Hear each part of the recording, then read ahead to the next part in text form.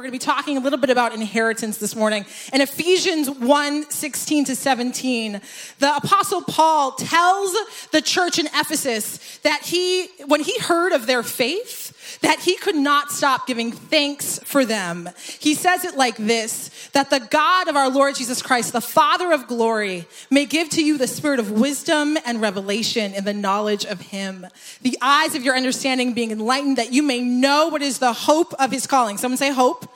We would know the hope of his calling, what is the riches of the glory of his inheritance in the saints. Isn't that so good? We would know the glory of the inheritance God has for each one of us.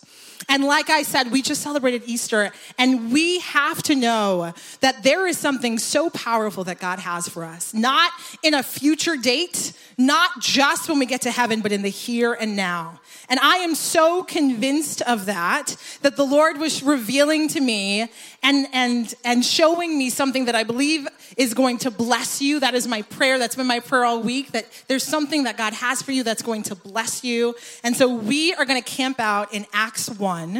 It is the story of the giving of the Holy Spirit. And the Apostle Luke is writing a letter to a man called Theophilus. And what's really cool before we even begin is that Luke, that word, that name means light bringer, and Theophilus actually means friend of God. So think about the book of Acts as light being brought to the friends of God, each one of you, amen? And me too, right? Light being brought to us. And so picking up in verse 2, this is Jesus and the amazing picture of what is about to happen. So Acts 1, verse 2, and it sounds like this. Jesus, he also presented himself alive after his suffering. Can I get an amen that God is alive? This is why we give, right? We're not giving in memorial to someone who's dead. Our gifts are signifying that we are worshiping someone who is alive, currently, presently alive. Amen? So we are, right, so Jesus presented himself alive after his sufferings by mighty convincing proofs, appearing to them over a period of 40 days and speaking to them things regarding the kingdom of God. So 40 days has passed. Gathering them together, right, he commanded them not to leave Jerusalem, but to wait for what the Father had promised, which Jesus is now saying, you have heard from me that John baptized with water, but you will be baptized with the Holy Spirit not many days from now. Now we're moving on to Acts chapter 2, and we're going to verse 37. So the disciples have been baptized in the Holy Spirit. They've had that amazing, incredible, the picture, the image that we see in Scripture is the Holy Spirit descending literally like tongues of fire on each one of them. They start speaking in tongues. They go outside. There's a huge crowd, over 3,000 people, and the Bible calls them devout men from every nation under heaven. Can you even picture that? Isn't that what heaven's going to be like? Literally every nation under heaven, this incredible crowd. They hear the apostles speaking to them in every language represented in that group. And after hearing, Peter then gives an incredible sermon about the death, suffering, and resurrection of Jesus. The amazing, amazing picture, the amazing, amazing moment that has changed each one of our lives as well. And so when the crowd hears this incredible testimony about who Jesus is the Messiah, they ask the very logical question of, brothers, what do we do? Like any good meeting, right? You want your to-dos at the end. What are our action points? Brothers, what are we going to do now that we've heard this amazing sermon? Peter replies, repent, and each of you be baptized in the name of Jesus Christ for the forgiveness of sins. And you will, someone say you will. This is an important point. You will receive the Holy Spirit. I think sometimes we think something special has to happen before you receive the Holy Spirit. My Bible says if you've received Jesus, you have the Holy Spirit. Amen? You will receive the Holy Spirit. That's part of your inheritance in Christ. So again, we're talking about almost this picture of a last will and testament. And when we think of what Jesus thought was so important to leave the disciples, the people that had ate with him, traveled with him, seen the miracles, seen the incredible suffering on the cross, been reunited with him, all of it, the one thing that the God of heaven wants to leave his disciples before he goes, or after he goes, the one thing he wants to leave them is the Holy Spirit. And he even tells them, don't go anywhere. Stay in Jerusalem until you receive the Holy Spirit. And at the same time, remember this crowd that Peter is preaching to, the 3,000 who then get saved. Peter is telling them, repent, be baptized in the name of Jesus Christ, and you will receive the gift of the Holy Spirit. Now, we are going to just spend a very quick detour about repentance because I think it's important. And I don't know your background. I grew up proudly charismatic. I can do a camp meeting like the best of them. We could be here till 6 p.m. and I'd be like, yes, this is dance up and down the aisles. That's my background. I don't know. Apparently not everyone grew up like that. It's very interesting to me. Not everyone is prepared to prayer to midnight, but it's fine. So based on your background, when you hear that word repentance, some things might be going through your mind, okay? And so I'm here to tell you to the best that the Lord gives me the ability what the Bible says, what the scripture says about repentance. And so I challenge you to do this. If you go into this verse and you look up the word repentance, it does not mean lashing yourself. It does not mean a hunger strike. It does not mean, right, like lots of tears and sitting in a corner with sackcloth and ashes. That word means to change your mind. To change your mind. To change your mind. To believe that God is for you when you believed God was against you.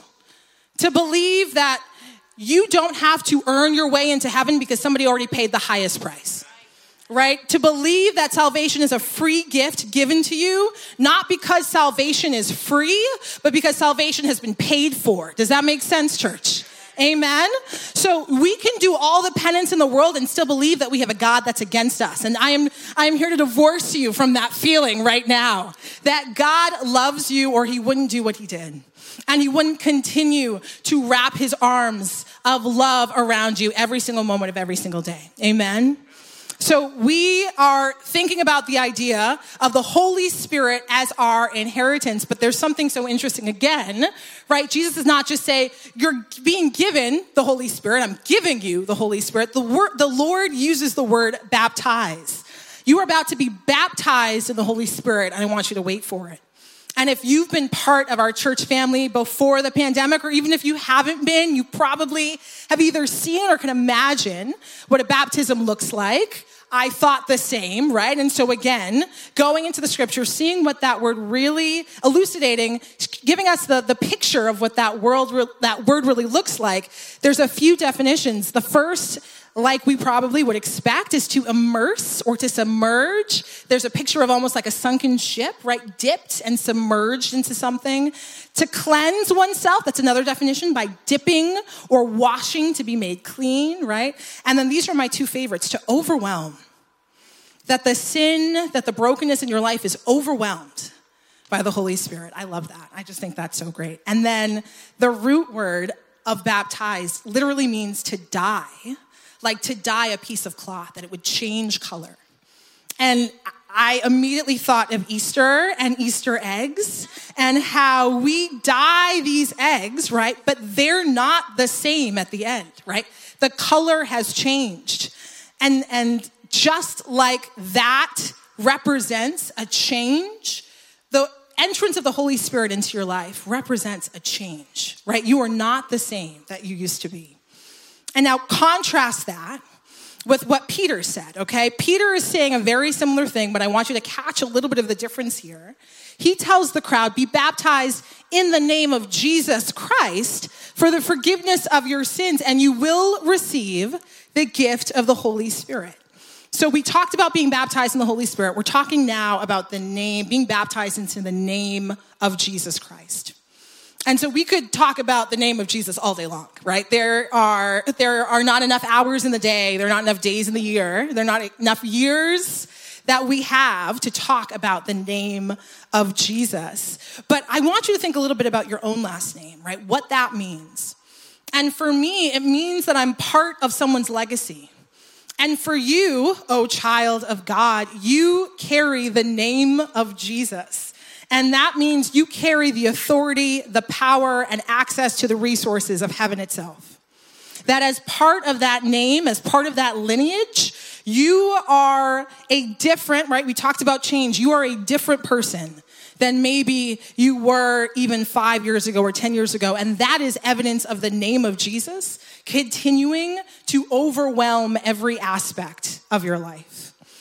Now, I gave you some pictures about water baptism, but I really want you to think about this as in what happens when somebody says the sinner's prayer. I think it can be hard sometimes for non-Christians. They're like, I just said like a 10-second prayer, like nothing has changed. What do you mean, Victoria? Like I feel the same as I did before. You might feel the same, praise God, that faith is not dependent on feelings, amen. You might feel the same, but I want you to know that when a person, man, woman, or child receives Jesus, gives their assent for the Holy Spirit to come, for the name of Jesus to surround them, they are literally immersed in that name.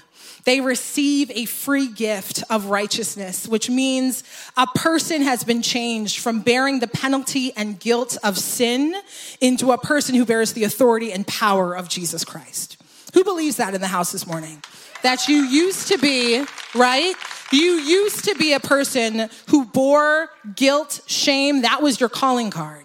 You now are somebody who bears the authority of Jesus Christ. And you have access to those resources, whether you know it or whether you don't.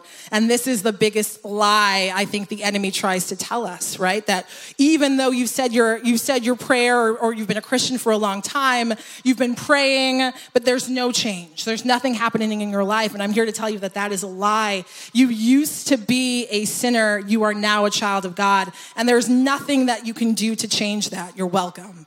Amen. That there is, right? That if a person who is a sinner, if they are willing to accept the incredible gift of Jesus Christ into their life, there is nothing that they can do to change that. And I say that because just like when you were a sinner, right, you couldn't do anything but receive Christ. Once you've received Christ, the power, the presence, the amazing gift of salvation overwhelms everything about you. It changes you. Right? Just like a caterpillar, they used to be crawling on the ground. And when they get transformed into a butterfly, they can still crawl on the ground. They can still do whatever, but they do not stop being a transformed thing with the power to fly. Does that make sense? They don't stop being the thing that God has done and purposed in their life. And so you might still sin. I am the first person to tell you in my own life, right? We all fail. We all make mistakes. But heaven will never see you as a sinner again. That you will always be a child of God.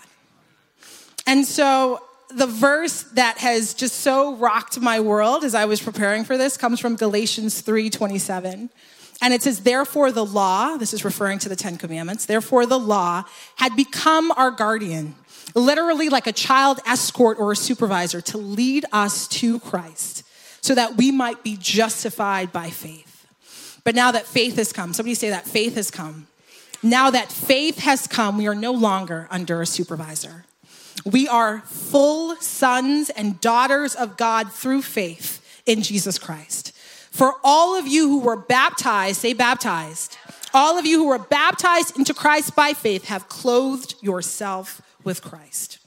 And so we've learned two things so far, right? If you have been baptized and immersed into the name of Christ, if you have received the incredible gift of salvation, two things have happened. Number one, you have received the Holy Spirit.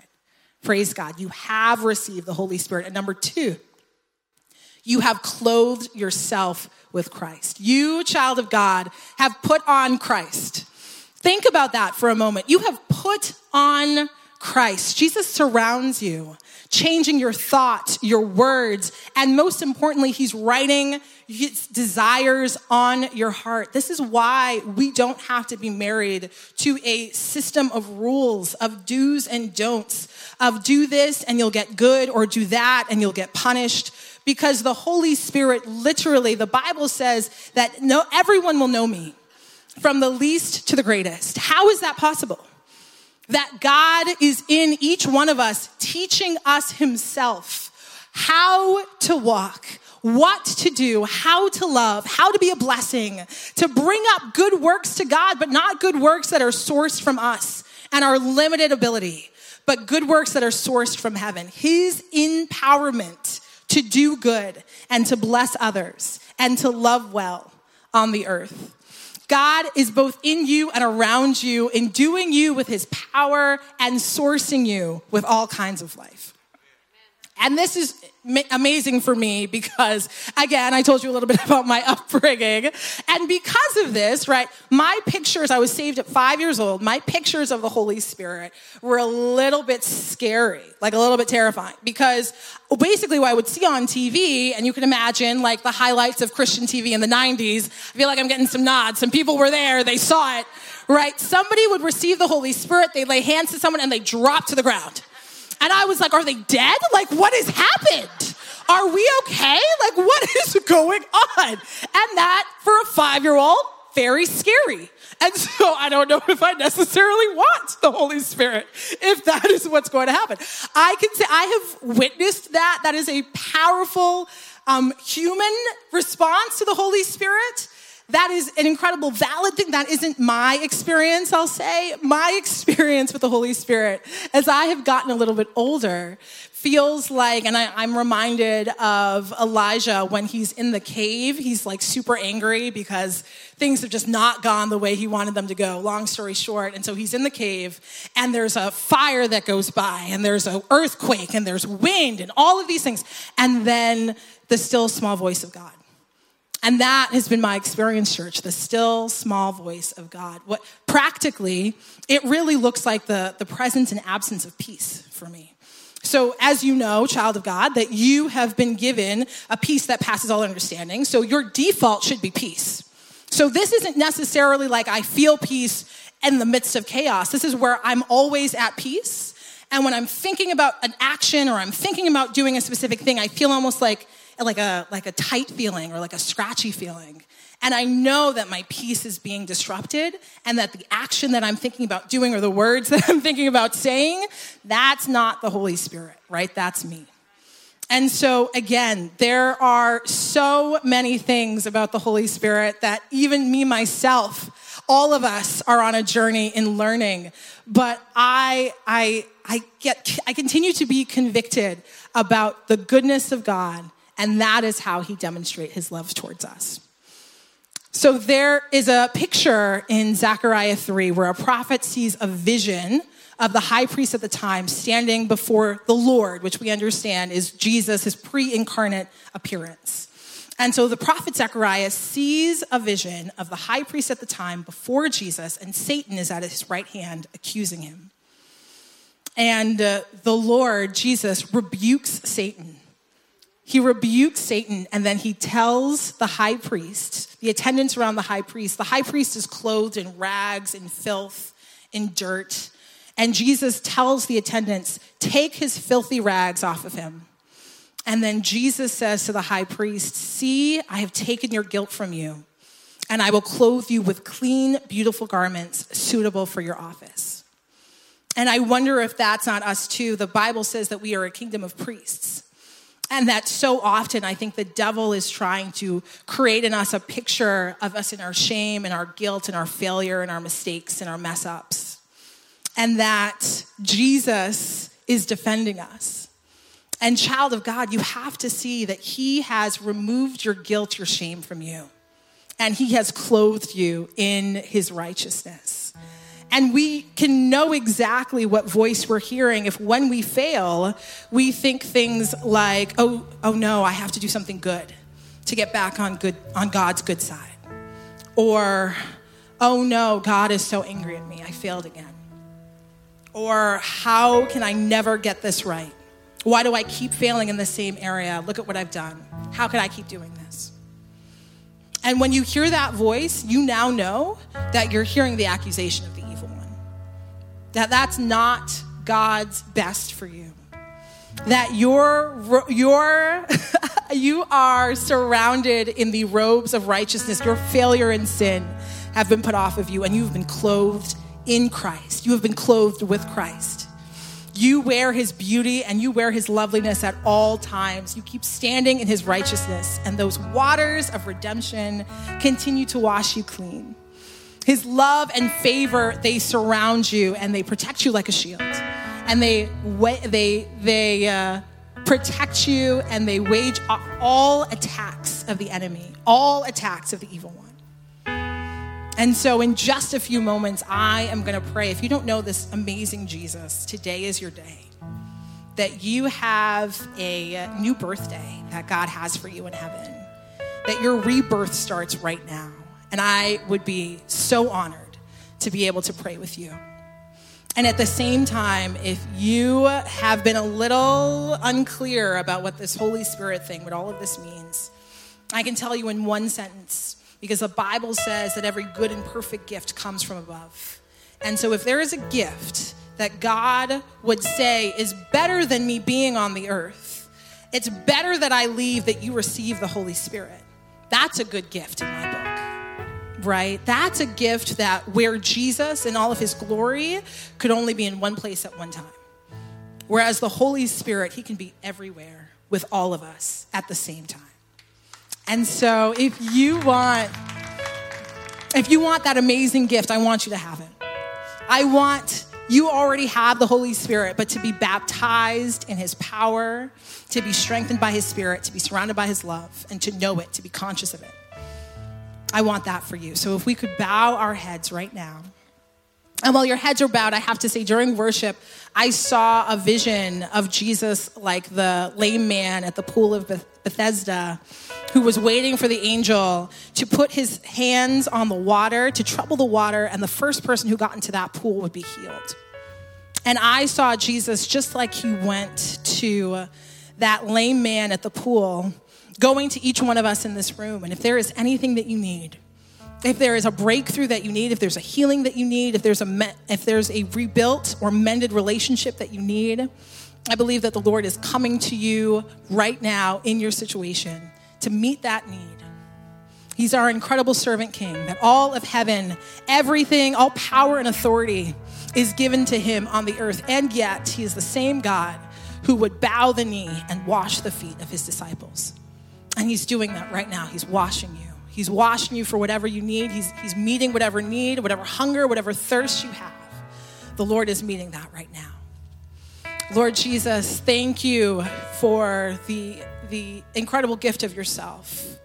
We're so convicted at Easter. You did not send an angel to die on the cross for us. You came yourself. You did not send anyone besides you because you loved us so much. You came for us yourself. You rescued us yourself. And Jesus, there is nothing in your sacrifice that we want to go wasted, that we don't want to receive fully. And so, Lord, for every person who may not know you in this moment, Lord, I ask that you would say in your heart with me right now, Lord Jesus, I believe you're as good as you say you are. I believe your word is true, you can be counted on. And you said that if I confessed and believed that you were the Son of God, that you would come into my heart, you would change my life. And Jesus, I receive that. I receive that right now. I say yes to your incredible gift. And for all those who want a double portion of the Holy Spirit, and that includes me, Lord Jesus, I want more of your Spirit. I want more of your power and your presence in my life and on the earth. I want you to overwhelm all of the pain, all of the suffering, all of the division, all of the crisis, all of the sickness, Lord. I want you to overwhelm that in our lives, in our nation, and in the earth. And Jesus, please come afresh. Do what only you can do. Lord Jesus, thank you that you are good. Your word is good, and you can be trusted. Lord Jesus, we love you so, so much because you loved us first. So Jesus, thank you for loving us first. And in your incredible name, Lord Jesus, we pray. Amen. Welcome to Church Online. My name is Pastor Mark, and I just want to say thank you for taking the time to join us in watching our services online. Maybe you can't be at our location today and you're watching this from home or on the road. We just want to say thank you for tuning in. And maybe you can't get to a physical location at Grace Capital Church, then this becomes part of your regular routine to do church live on your computer or on your device. We want to say, invite some friends with you. Do church together. life is so much better together, and discovering what God has for us is meant to be done in community. Gather people together and enjoy these services for weeks to come. Thank you for watching.